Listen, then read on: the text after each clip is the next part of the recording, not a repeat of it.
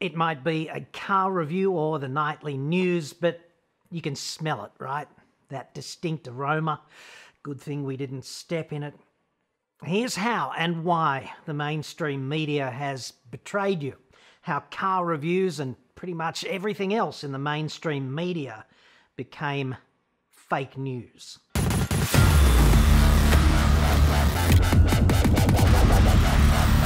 I'm John Cadogan from AutoExpert.com.au and I get new cars cheap. For buyers here in Australia. Website for that, obviously, or you can just click the card that's possibly up there now, dude. Those are my favourite words. Actually, now that I think about it, they're my second favourite words, and I say them every video. My favourite words were uttered by Tiffany just this past weekend when she said, "What's wrong with right here on the workbench?" And I did try so hard, unsuccessfully, to prosecute a counterfactual case there. Isn't it always the way? However, my second favourite words, they serve kind of an important purpose because they liberate me from the obligation to appease car makers, to keep them sweet and thereby assure the flow of sweet, sweet advertising revenue. None of that here. And this allows me to put you first, obviously, and not them. So that's kind of different on the media landscape. My second favourite words empower me to tell you the truth about car makers, to say the kinds of things that other motoring journalists in Australia do not say because they may not say them, because they would lose their friggin' jobs if they did. You might think of me as something of a consequence, therefore. Nature, a boring, a vacuum or something. Kind of like Friendly Geordies or Michael West or the Juice Media. Like, these channels exist only because the mainstream media is so impossibly bent over. They've gone 100% Cirque du Soleil, fueled by bad incentives. So if you have ever sniffed that distinct aroma in a car review or the nightly news or anywhere else, but been unable to articulate why and how the mainstream media has, in fact, thrown you under the bus, here's how news became fake news. I just went to YouTube and I searched LDV T60 Australia. My report from 5 days ago on that is currently number 3 at the time I researched this story earlier this morning. I'll put a link, possibly once again with all those caveats, up there, dude. 106,000 views in 5 days, which is a pretty damn good result for me. Like, for some channels that would be a fail, but for me that's pretty good. It's hardly an LDV suck piece either. Like, that report exists because LDV tried to throw an owner named Timothy Rigby under the bus. Mainly because Mr. Rigby got justifiably grumpy about his LDV dual cab turning into a bucket of rust, and then LDV just denied all liability for its shit material quality. And I'm obviously not trolling for LDV's advertising revenue now, am I? But it seems everyone else in the game is. See, I did that report because it is absolutely in the wheelhouse of important information that you'd want to know if you were considering buying one. That was my only consideration. A great unknown on this brand has been, what's the likely level of customer support if you experience a legitimate problem with your LDV? My report, which orbits the QCAT case between Mr. Rigby and the dealer and found against the dealer and ordered a full refund, provides a missing brick in the wall on LDV customer support, the better for you to make an informed choice about your next new car, if you're considering one. But when you go to Google and you search for Timothy Rigby LDV T60, it becomes quickly apparent that no other motoring media outlet has touched this story. It was kryptonite, apparently, despite its popularity with the YouTube audience. And now you might think that popularity is everything in the media domain, and yeah, it used to be. meaning audience, ratings, unique visitors, click-through rate, watch time. In other words, you and people like you tuning in. But it's not. You and what's in your interest, that got thrown under the bus a long time ago too. And the process is accelerating disgracefully. Average watch time on that LDV video is 9 minutes 49 seconds times 106,000 views is 17,300 hours in total, which is 2 years of eyeballs cumulatively glued there listening to this account of morally bankrupt LDV conduct. Result, as they used to say in the Sweeney, LDV must be thrilled. Like I care.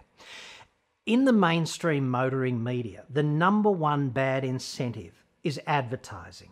It's an insidious conflict of interest, a means of corporate control over what's said editorially. At least that's what it's evolved into over the past 3 decades. Imagine a company giving you millions in advertising and you're also reviewing their products.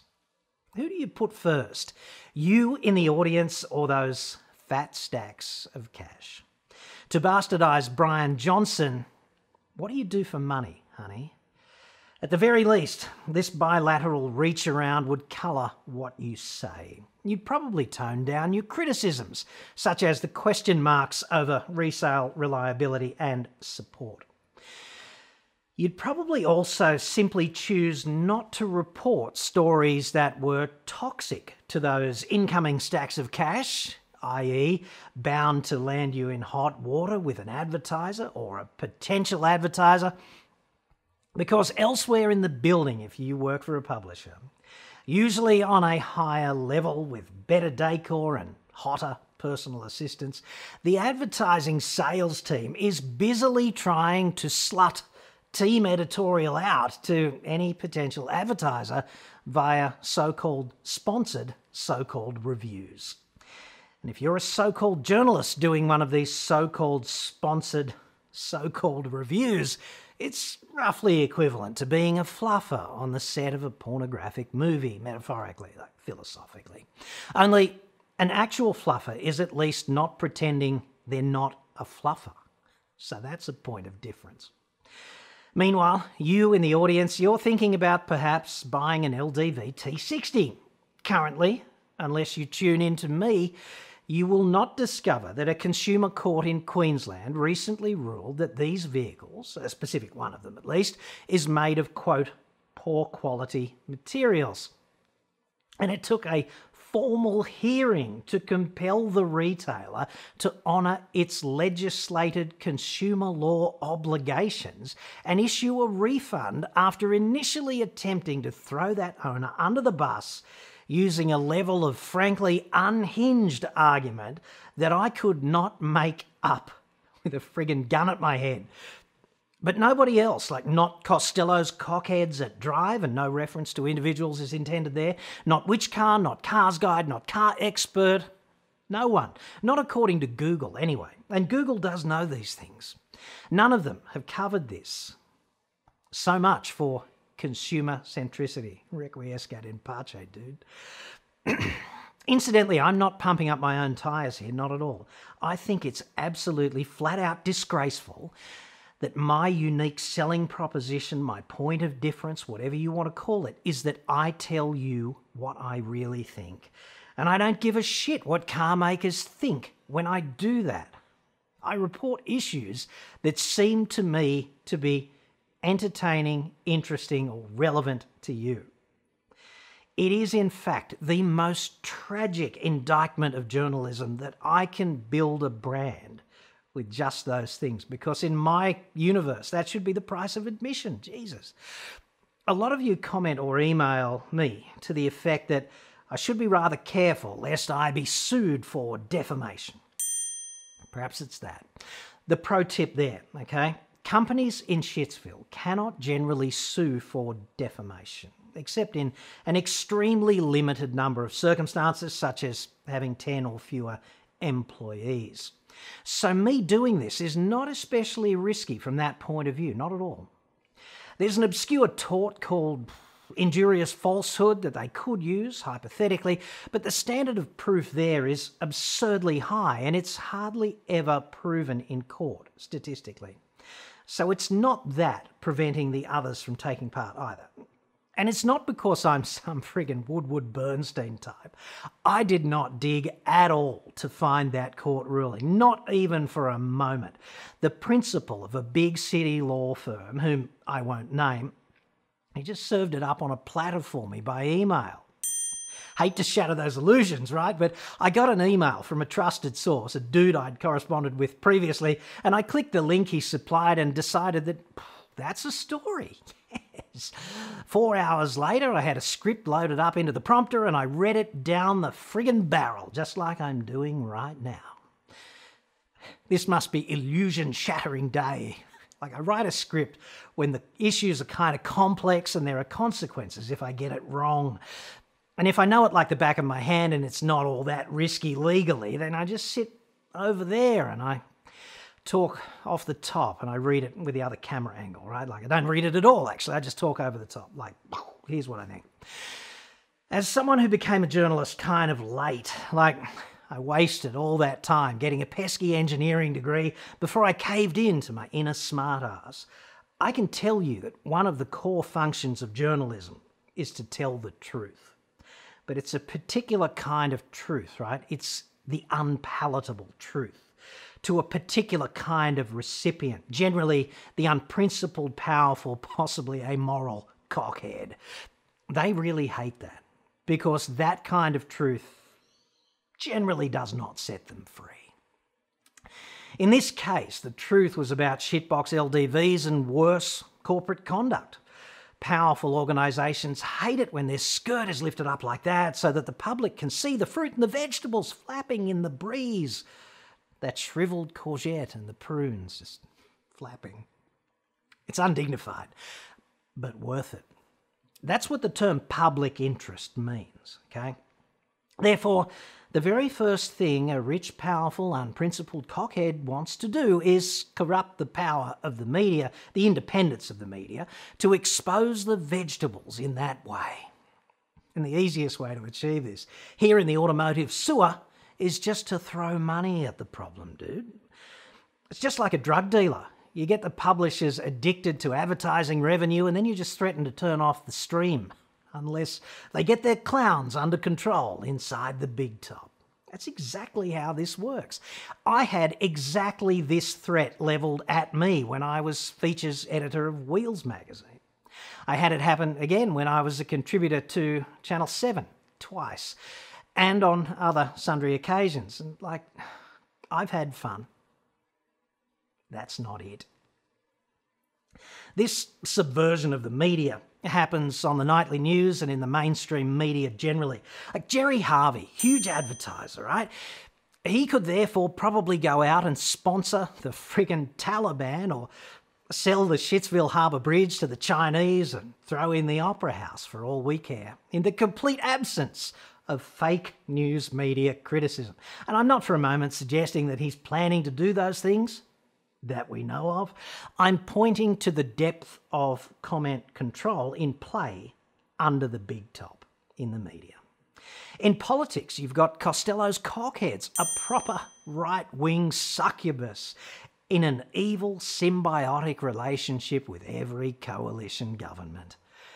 Government allows Nine to metastasise into Fairfax because it just increases the depth of the succubussery. Not that that's a word. A case of you suck my bussery and I'll suck yours, dude.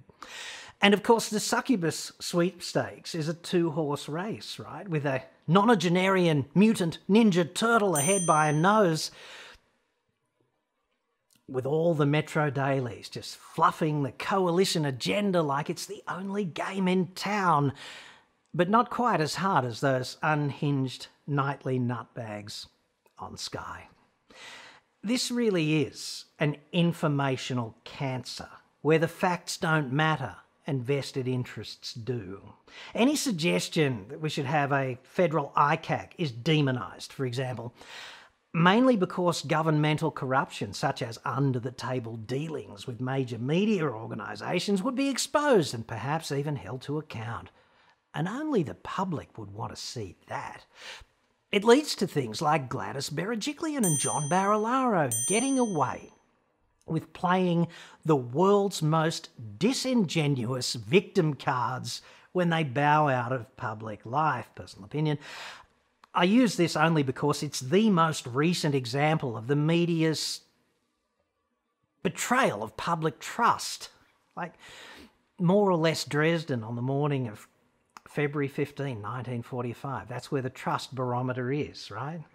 Might be a bit hot today, bit of smoke in the sky, things of that nature. See, bad incentives in the media depict poor old wronged Gladys as a victim of the evil New South Wales ICAC, when in fact, blind Freddie could observe that she is nothing more than a person of interest in an inquiry by an agency without prosecutorial power.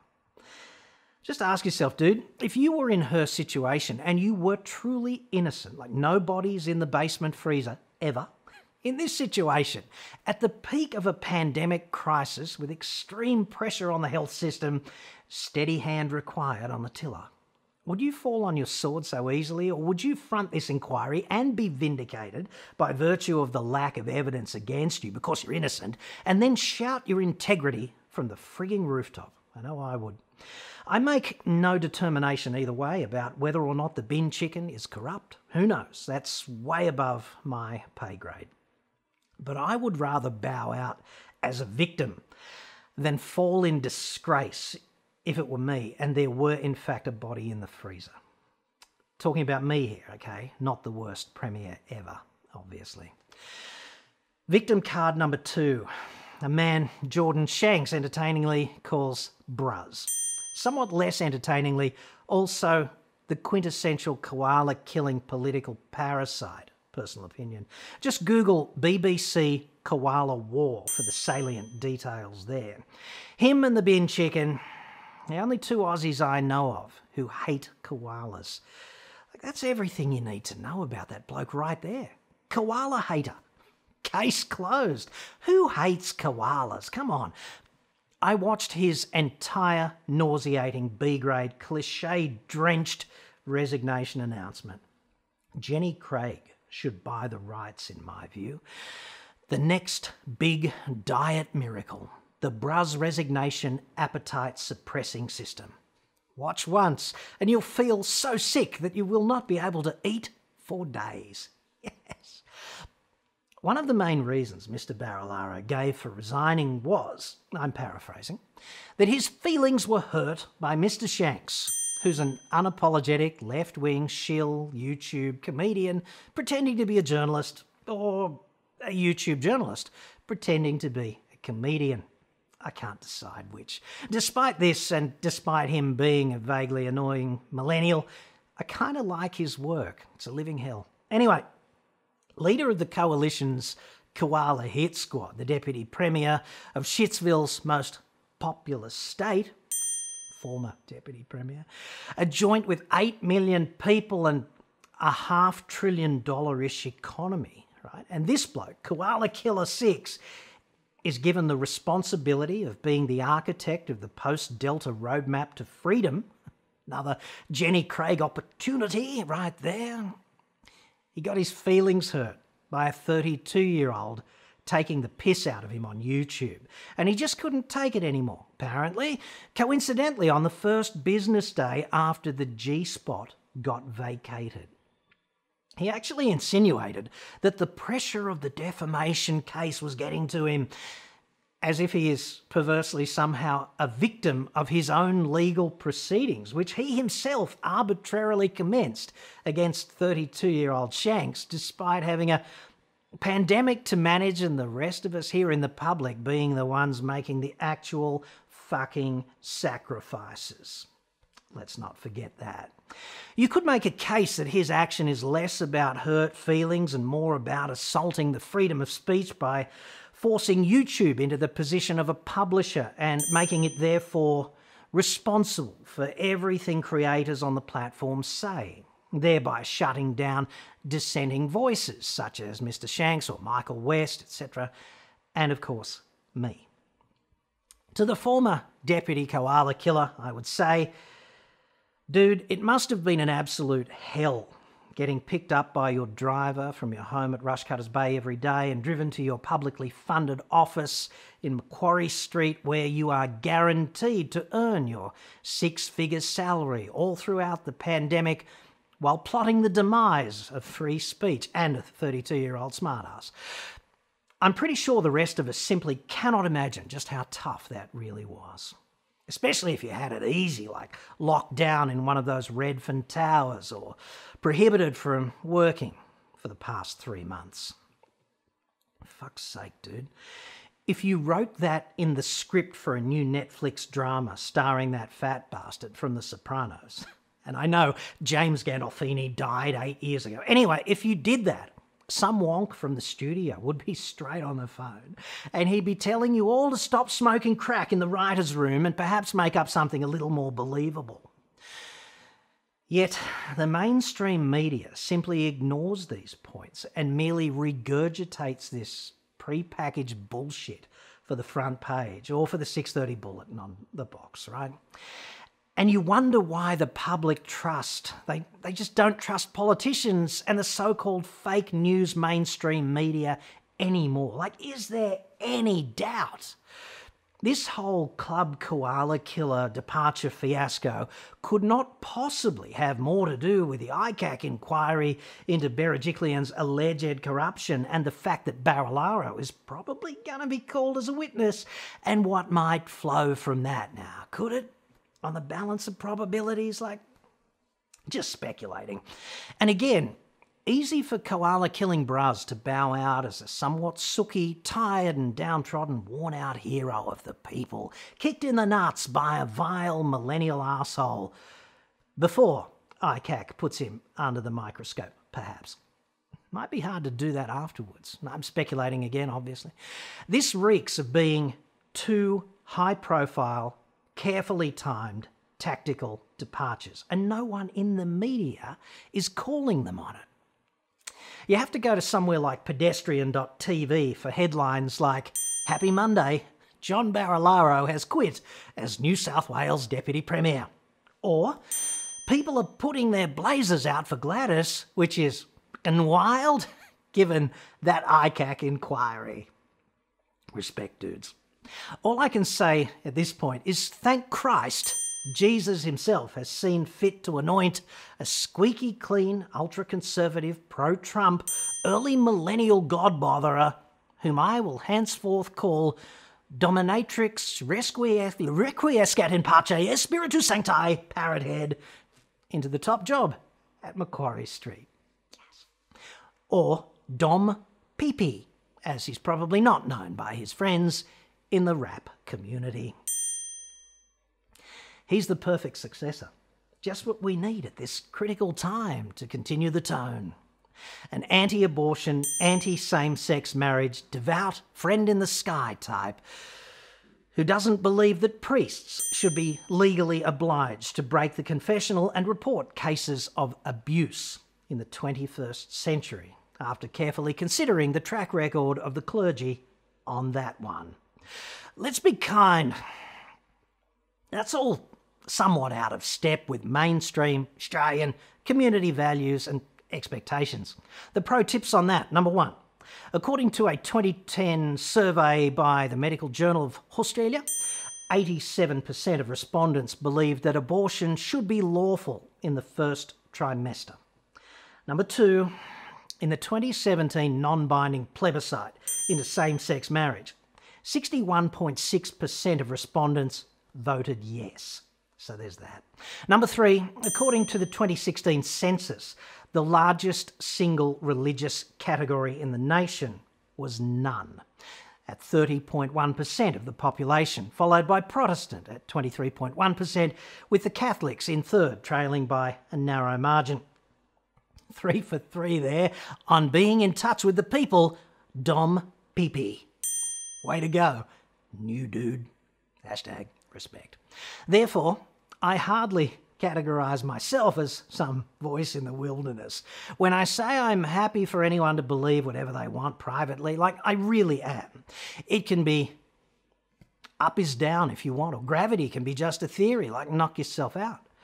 Personally, I pray every night to George friggin' Carlin, who responds about as often as Jesus did, but is funnier and somewhat more grounded. But I really don't want what I would categorise as that 12th century woo-woo, personal opinion, informing critical decisions on things like the environment or pandemic preparedness, etc. These personal conversations with the various all-powerful alleged beings who need no evidence to substantiate their existence and need to be, at the very least, robustly compartmentalised, and they can have no place in informing public policy, at least in my view. Dom Pepe is, and this is also perfect, just perfect. He's a former lawyer who became a politician and says that questioning man-made climate change is not scepticism. He says he's pro-free speech, so I know he won't mind at all what I've said so far, or when I say, sir, congratulations and welcome to the former G-spot. Fringe journalists and comedians everywhere are thrilled to have someone of your unique calibre and distinct pedigree aboard. And I'm confident you have exactly what it takes to build on the excellent foundations laid by those two koala-killing sooks who just fucked off to front ICAC at short notice. It is, however, to me rather a shame that renowned car-hating genius planning minister Rob Stokes did not get the big gig, personal opinion. I would really have enjoyed to see that, perhaps even more than you, sir.